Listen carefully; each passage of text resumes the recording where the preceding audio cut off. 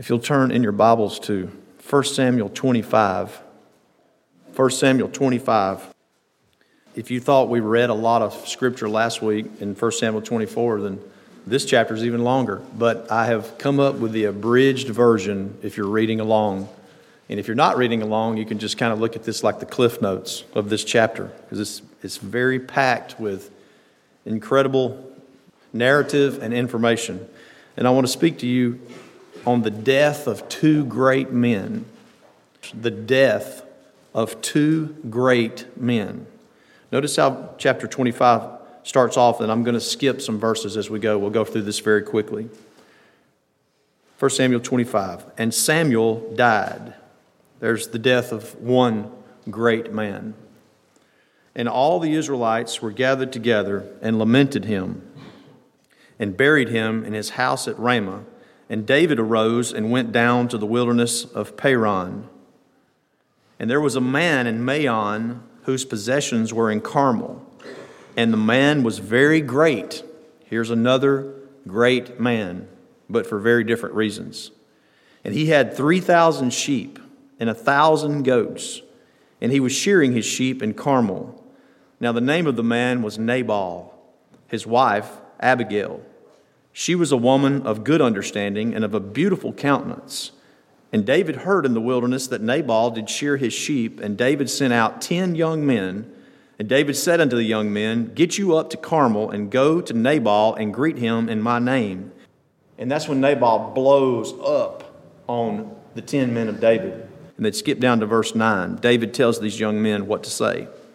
Verse 9, And when David's young men came, they spake to Nabal according to all those words in the name of David, and ceased. And Nabal answered David's servants and said, Who is David? And who is the son of Jesse? There be many servants nowadays that break away every man from his master. Shall I then take my bread and my water and my flesh that I have killed for my shearers and give it unto men whom I know not whence they be? So David's young men turned their way and went again and came and told him all these sayings. And David said unto his men, Gird ye on every man his sword. And David arms his men to go and kill and destroy the house of Nabal. Skip over to verse 14. But one of the young men told Abigail, Nabal's wife. In verse 18, Abigail made haste, but she told not her husband Nabal. And in verse 20, as Abigail goes to meet David, it was so that when she came down by the covert of the hill, and behold, David and his men came down against her, and she met them, verse 23. And when Abigail saw David, she hasted and lighted off the ass or the donkey that she was riding, and fell before David on her face, and bowed herself to the ground, and fell at his feet, and said, listen to what she says, Upon me, my Lord, upon me let this iniquity be. Verse 25. Let not my Lord, I pray thee, regard this man of Belial or Baal, even Nabal, for as his name is, so is he. Nabal is his name, and folly is with him. But I, thine handmaid, saw not the young men of my Lord, whom thou didst send. And now this blessing which thine handmaid hath brought unto my Lord, she's taken food to them. Now this blessing that thine handmaid hath brought unto my Lord, let it even be given unto the young men that follow my Lord. I pray thee, forgive the trespass of thine handmaid. You catch the language? For the Lord will certainly make my Lord a sure house, because my Lord fighteth the battles of the Lord, and evil hath not been found in thee all thy days. But the soul of my Lord shall be bound in the bundle of life with the Lord thy God. Now, I don't know exactly what that means, and nobody does, but it sure sounds good, doesn't it? She knows how to turn a phrase, doesn't she? And the souls of thine enemies, them shall he sling out as out of the middle of a sling. I wonder where she got that reference from. Anybody? And David said to Abigail, Blessed be the Lord God of Israel, which sent thee this day to meet me. And blessed be thy advice. And this is verse 32 and 33. And blessed be thy advice, and blessed be thou. That's a lot of blessings, isn't it? Which has kept me this day from coming to shed blood and from avenging myself with mine own hand. Go up in peace to thine house. See, I have hearkened to thy voice and have accepted thy person. Look at verse 36. And Abigail came to Nabal, and he held a feast in his house, like the feast of a king. And Nabal's heart was merry with him, for he was very drunken. You know, it's ironic. While there is a army coming to destroy him. This foolish man is drunk at his house. Verse 37, but it came to pass in the morning when the wine was gone out of Nabal and his wife had told him these things, that his heart died within him and he became as a stone. He had a stroke. And it came to pass about 10 days later that the Lord smote Nabal, that he died. Here's the death of the second great man. And when David heard that Nabal was dead, he said, blessed be the Lord, that hath pleaded the cause of my reproach from the hand of Nabal, and hath kept his servant from evil. For the Lord hath returned the wickedness of Nabal upon his own head. And David sent and communed with Abigail, the widow of Nabal, to take her to him to wife. There's so many lessons in this chapter. There's a lesson about overcoming evil with good. You remember last week, that's what we talked about. But you think, didn't David just learn that? You know, it's interesting that in the previous chapter, David went and laid down on his face before the man that was trying to kill him. Saul, you remember? And just a chapter later, a few days later, David is about to go and slaughter the house of Nabal, who is a man that said something to his servant, said inappropriate things to his servant. Didn't even speak it directly to David. That just seems really unequal, doesn't it? It sounds like David forgot the lesson of forbearance. You know, he had it over here, but then he doesn't have it over there. I hope that we all can identify with such as that. Because you may be on top of the mountain one day and down in the valley the next day. Or you may be in control of yourself one day and out of control of your emotions and your temptations and giving into temptation and so forth the next day. It's a roller coaster for the child of God. It's just a roller coaster. And here, David is now going to kill someone who didn't even speak to him directly and wasn't trying to kill him. He just insulted his men. Other lessons that you could take from this is doing right no matter how bad your circumstance is. And this is the lesson that Abigail gives us. If you've ever been in a bad situation, you can't get much worse than what Abigail was in here, and there's been a lot of speculation. How was Abigail married to this fool, to this Nabal? Well, back in those days, it was most likely that there was some type of arranged marriage or dowry, transferred between families. And then, good gracious, can you imagine when she, woke up the morning after the wedding and she thought, I am in a living nightmare with this fool. And there was absolutely nothing she could do in those days. Women in those days didn't even have any right to file for divorce. Only the men did. She's stuck. But she is an amazing lesson. She may have lost her freedom in a sense, but she didn't lose the light of God in her life. And she was of a beautiful countenance. She was still a disciple of the Lord, even though she was in a terrible situation. That's a lesson on doing right no matter what circumstance you find yourself in.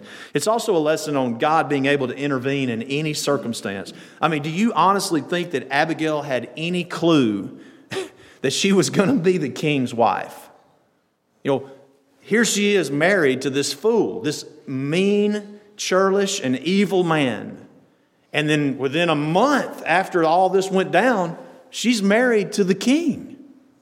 I don't think she saw that one coming. And I don't think that's why she went to David.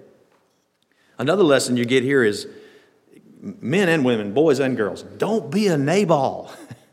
Don't be a Nabal. There's three main characters that we see here. Well, four are mentioned, but three main characters. You've got Samuel, who was mentioned, the first one that dies here in the first verse. And then you got David, of course, who we're very familiar with. You got Nabal and you got Abigail. But the focus, if you look at the big picture of the chapter, the focus is the death of two great men. Didn't really occur to me until I was studying this that's the emphasis of this chapter. At the beginning of the chapter 25, you have the death of Samuel, who was the last of the judges. It's very notable that this is where Samuel passes off the scene. He was a great man. He was a great deliverer. He was a great messenger. He was one, his mother gave him up for adoption to the priest when he was just a boy, 3 or 4 or 5 years old. And he was the only light that there was in Israel for decades because of how bad the religious system was in those days and how wicked the sons of Eli were and all the terrible sins they were committing and turning people away from the church in the Old Testament, the worship of God. There was the bright light Samuel, and all through his life. Now, Samuel, he had his faults, of course. Everybody does. But he was a bright light judge for all those years, and it was very impactful to the nation when he died. And I'm sure some people were like, how are we ever going to make it without Samuel? Well, that's a great lesson that God's able, no matter who dies, no matter who passes off the scene, God is able to continue to propagate, to continue his kingdom, you see? Because it doesn't depend on a man. It depends on God. And so Samuel passes off the scene. And at the end of the chapter, you have another great man. It says in verse 2, there was a man in Maon whose possessions were in Carmel, and the man was very great.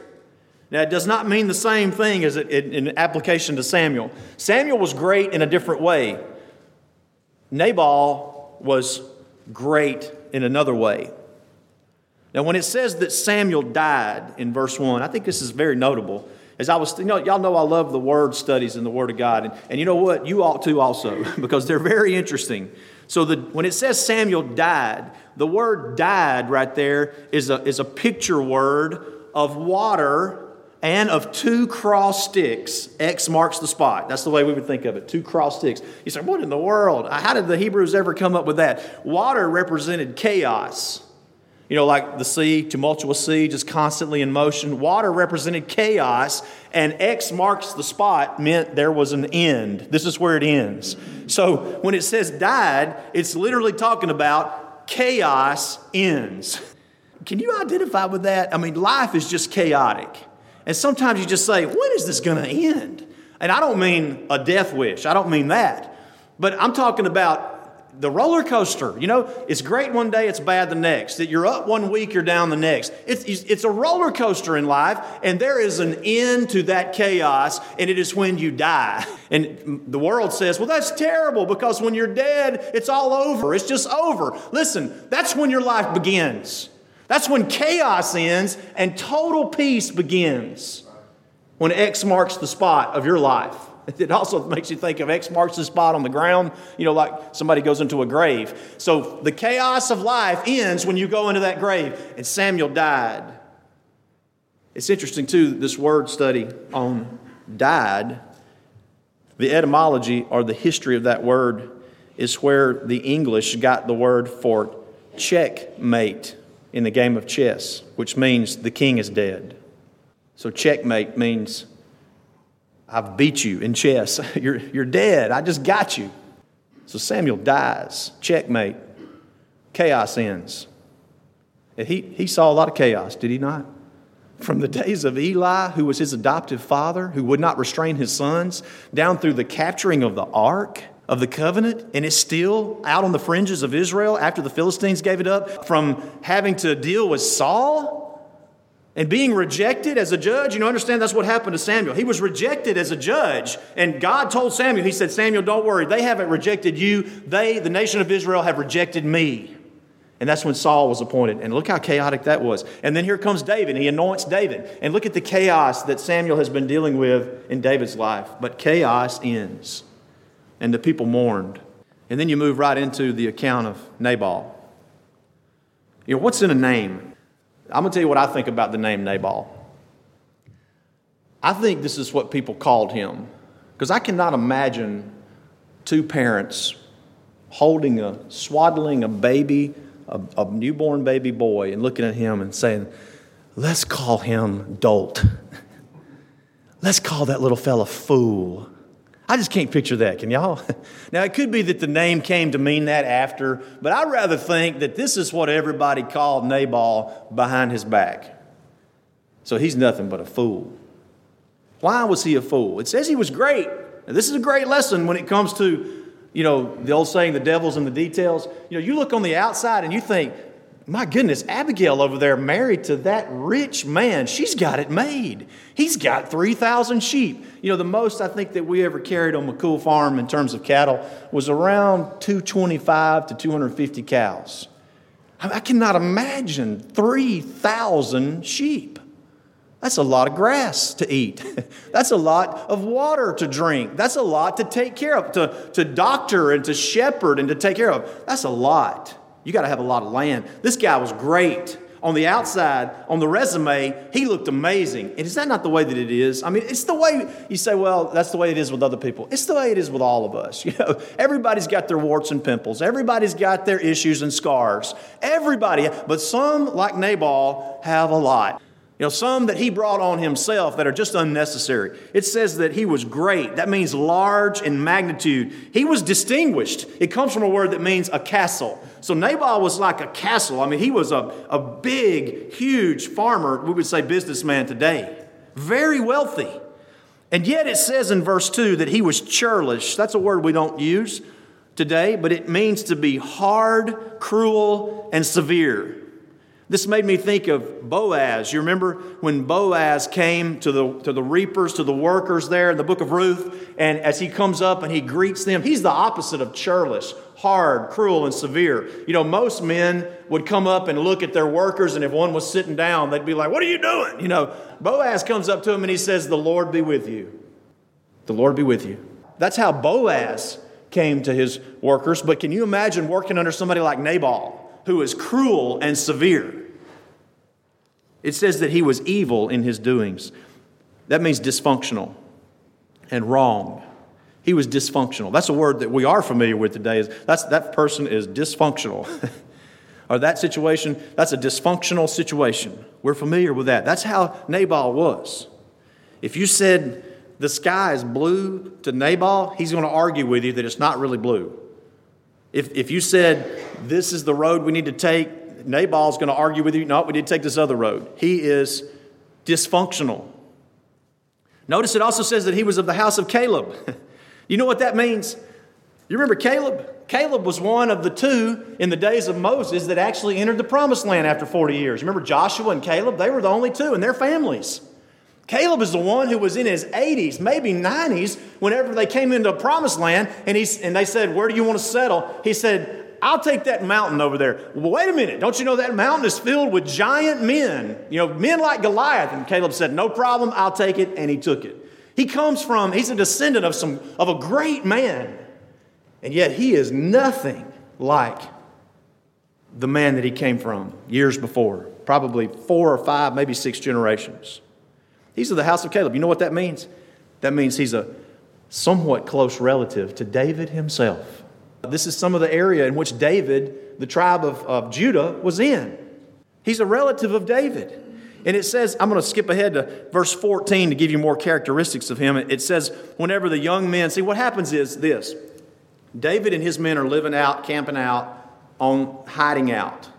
And for the months that they've been there hiding out in this area, they have protected the shepherds of Nabal, who had 3,000 sheep. And there were constantly Philistines and others that were robbing and raiding. And so David's men have protected. It says they were like a wall. And so on sheep shearing day, Nabal's shearing his sheep. That's like a festival day. That's whenever you're going to, count up everything you got and go take it to market and make your money for the year. That's literally what this is. And it was a festival time, a joyous time, unless you were Nabal.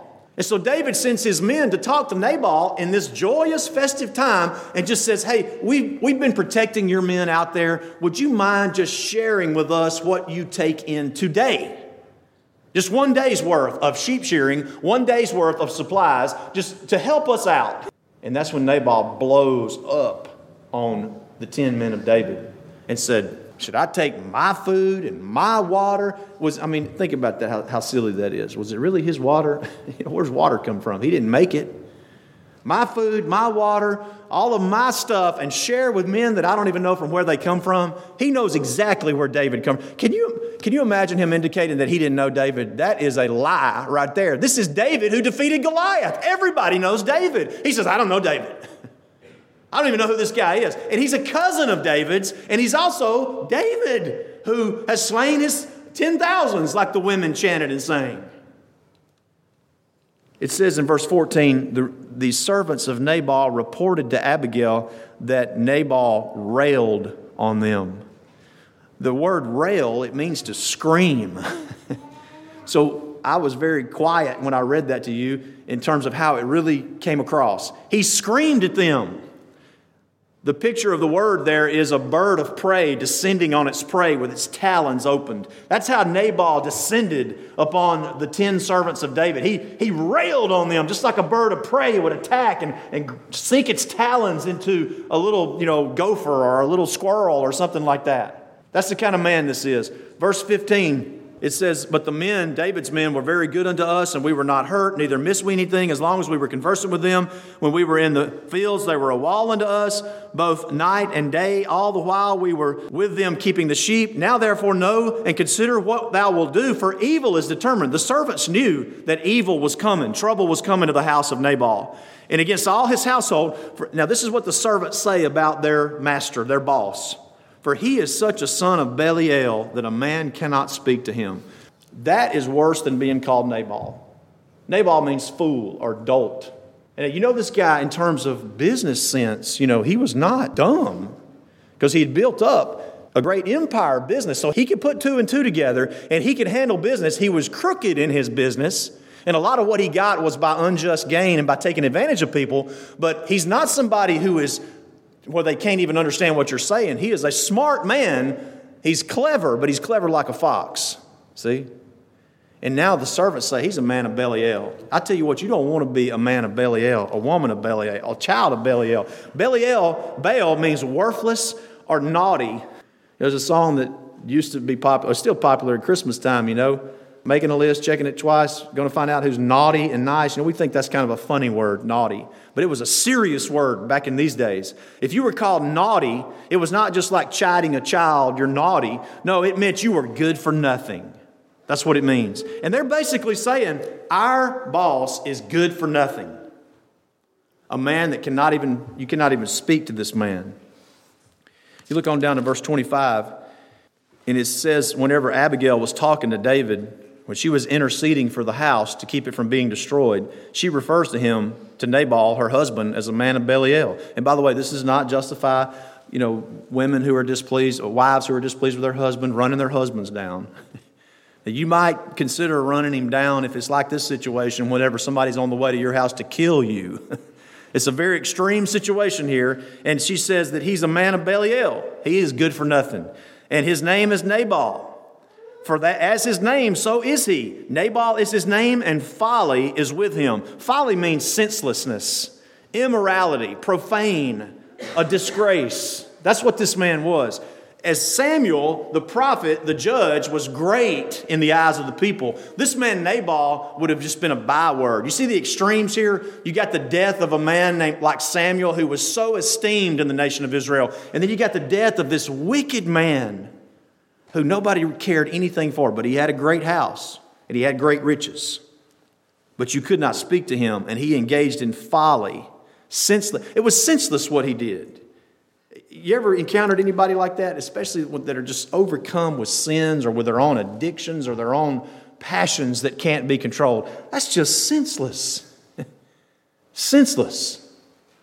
Yeah, it made me think of, I never did this. I'm not giving any kind of confession here, but back in the 80s, I don't even know if it's even popular anymore now, but in the 70s and the 80s, and even in the 60s, I've heard, it was very popular for young men to go out and get drunk and take a baseball bat and knock people's mailboxes over. They go riding down the road. I'm not trying to give anybody any ideas here now.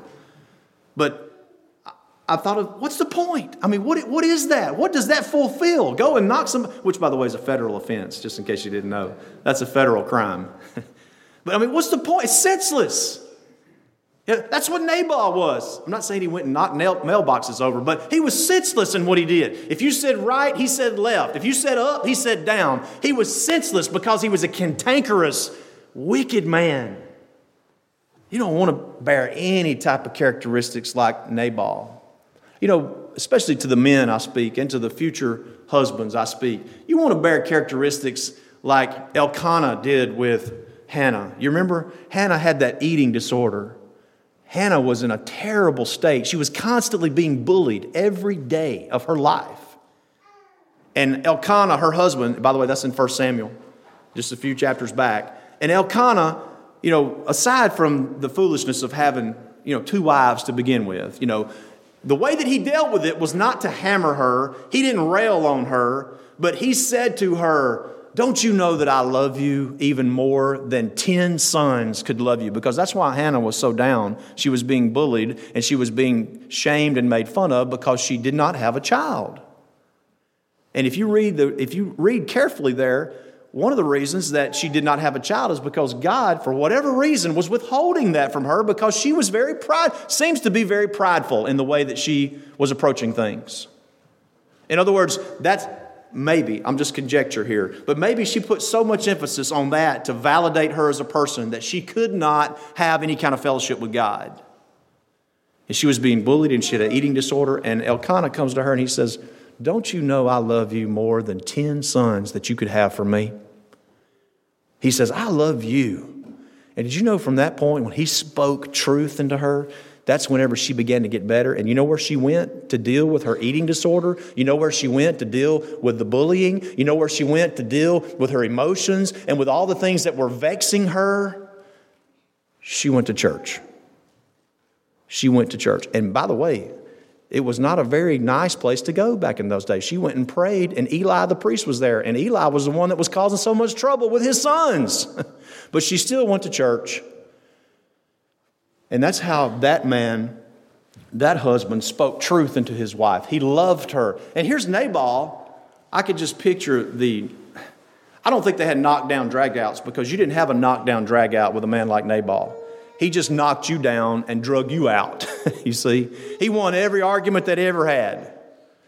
So I'm sure Abigail just learned never even converse with this man because it's pointless. But here's a situation where she does not tell her husband, and she understands the whole household is about to be wiped out. David is going to wipe out Nabal and at least all of the men and boys in that house.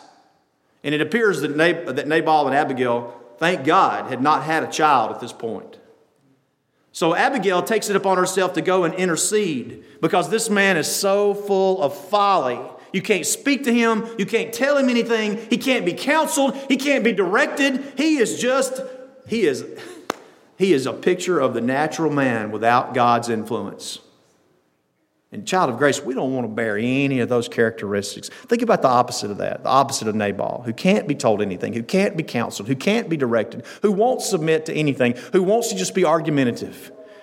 We need to bear the opposite of those characteristics, don't we? Now, as far as Abigail goes, it says in verse 18, I know we're jumping around a little bit here, but I want to bring this to a conclusion very quickly.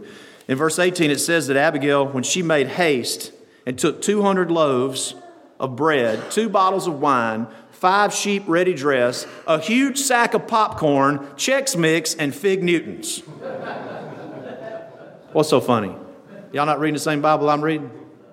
It says she took 200 loaves, 2 bottles of wine, 5 sheep ready dressed, 5 measures of parched corn or popcorn, and 100 clusters of raisins. In my mind, she mixes all that together. What you got? You got Chex Mix. But anyway, 200 cakes of figs. That's Fig Newtons. Don't y'all love those? Those things are very filling. And no, I'm not advertising for them, but they're just very filling. And I love them since I was a child. The old saying, the way to get to a man's heart is through his stomach. There's some truth to that. So she takes all of this food over there and goes out and meets. Nobody has said they're on the way. But she, in her mind, God has spoke to her heart and said, you better get moving. So she makes haste. And sure enough, as she goes, she encounters them coming to destroy her household. And she comes down. Look what she does. Read in verse 23. Abigail saw David. She hasted, lighted off of the ass, the donkey, and fell before David on her face. That looks very similar to what David did with Saul in the previous chapter, doesn't it? The man who's trying to kill him. Here is a woman who's facing a man who was coming to destroy and kill all those in her house, and she falls down on her face to the ground. These are great lessons about how to overcome evil with good. And she bowed herself to the ground, and she begins to give one of the most beautiful speeches that you've ever heard in the Word of God.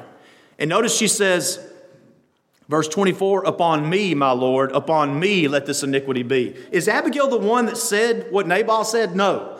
But notice how she takes on the sin of her husband. She says, let it be upon me. And she continues to refer to what Nabal did as something that she did. Can you not see that that's a beautiful picture of Christ? That's what Christ has done for you. Here we have a beautiful picture where Christ has taken on your sins and He's taken on what you did and He's been made to be sin and paid for it. You see? Abigail's doing the same thing here. She's saying, hold this to my account. Don't hold it against him. I'll take it upon me. She's becoming a surety. See? Look at me, she says. I'm so sorry that I did this when she didn't even do it. And I tell you, that's a level of laying down your life that we need to understand. She asked David to lay the sin of Nabal to her charge. And I know I hadn't mentioned this in the last couple Sundays, but I believe that if you'll read Psalm 37 in conjunction with what's going on here, at least part of Psalm 37, I believe, is a reference to what goes on here with Nabal. That's where David wrote and said, fret not thyself against evildoers when they prosper in the way. To fret means to get heated or to get angry. To glow. That's what the word means. To become fiery red. And I'm telling you, David was fiery red when he was going to kill Nabal until the intercessor came. And in this circumstance, the intercessor was Abigail. And Abigail laid herself down before David. And David praises God and blesses the Lord, blesses her, and blesses her advice. I tell you, that's a godly young woman right there, is it not? In the midst of terrible circumstances, you know, in the time that we're living in today, when everybody seems to be blasting everybody, and when everybody says, well, my rights have been offended, or so-and-so's done this to me, or whatever, and it's all about me, I tell you, here's a young woman who did not make it about her. She made it about doing the right thing in a terrible circumstance, and look what happens. First of all, she saves her house from being destroyed. There might be a young woman under the sound of my voice or a young person under the sound of my voice that finds themselves in a circumstance like this. And yet, by the grace of God and by the intercession of God, you can save your house. You can be spared from destruction like was coming here. Not just to physical destruction, but from the decimation of your house just by following the Lord, no matter what the circumstance is. And look what happens to her. She delivers her house. She goes back and she tells her husband, you know, she didn't poison him. She goes back and she tells him when he sobers up the next day after he's been in this drunken party all night like a fool, another evidence of his foolishness. And whenever she says to him, I can just see him, he lets go one gulp, boom, and boom, he falls over with a stroke. And they put him up in the bed for 10 days. And notice, you don't read about this much in the Word of God, but you do occasionally. And it says the Lord smote him. He had a stroke because of the fright that he got from finding out what almost happened to him. It's not what happened to him that got him to have a stroke. It's what almost happened to him. They lay him up for 10 days, and the Lord smites that wicked man. He's wicked, and the Lord smites him. And when David finds out, David says, send my men over there. Ask her to be my wife. I mean, that is like a Cinderella story of the Old Testament, is it not? You know, she went from, you know, what we would say the wicked stepmother, you know, the wicked Nabal, and she becomes the wife of the king. And if you'll do a careful study on the 7 wives of David, I think you'll find that Abigail, without a doubt, was the most functional, not dysfunctional, but the most functional, non-dramatic wife that he had. And so were her kids, if you'll do a careful study about that. 2 great men. Samuel goes off the scene, and the kingdom of God continues. Another great man, very wicked, very evil, dies and goes off the scene. I hope that we can learn a lesson, many lessons, from the way David flew off the handle and repented, the way Abigail made intercession in the midst of a terrible situation, and the characteristics of Nabal, which you do not want to be Nabal. Trust me, you do not want to be that man as a man, woman, or child. You don't want to have those kind of characteristics. You want to be spoken of like Samuel was spoken of. He was a great man. He was a great influence and a great champion for the kingdom of God. I hope that's been profitable, and I pray the Lord will bless the message to your edification and for His glory.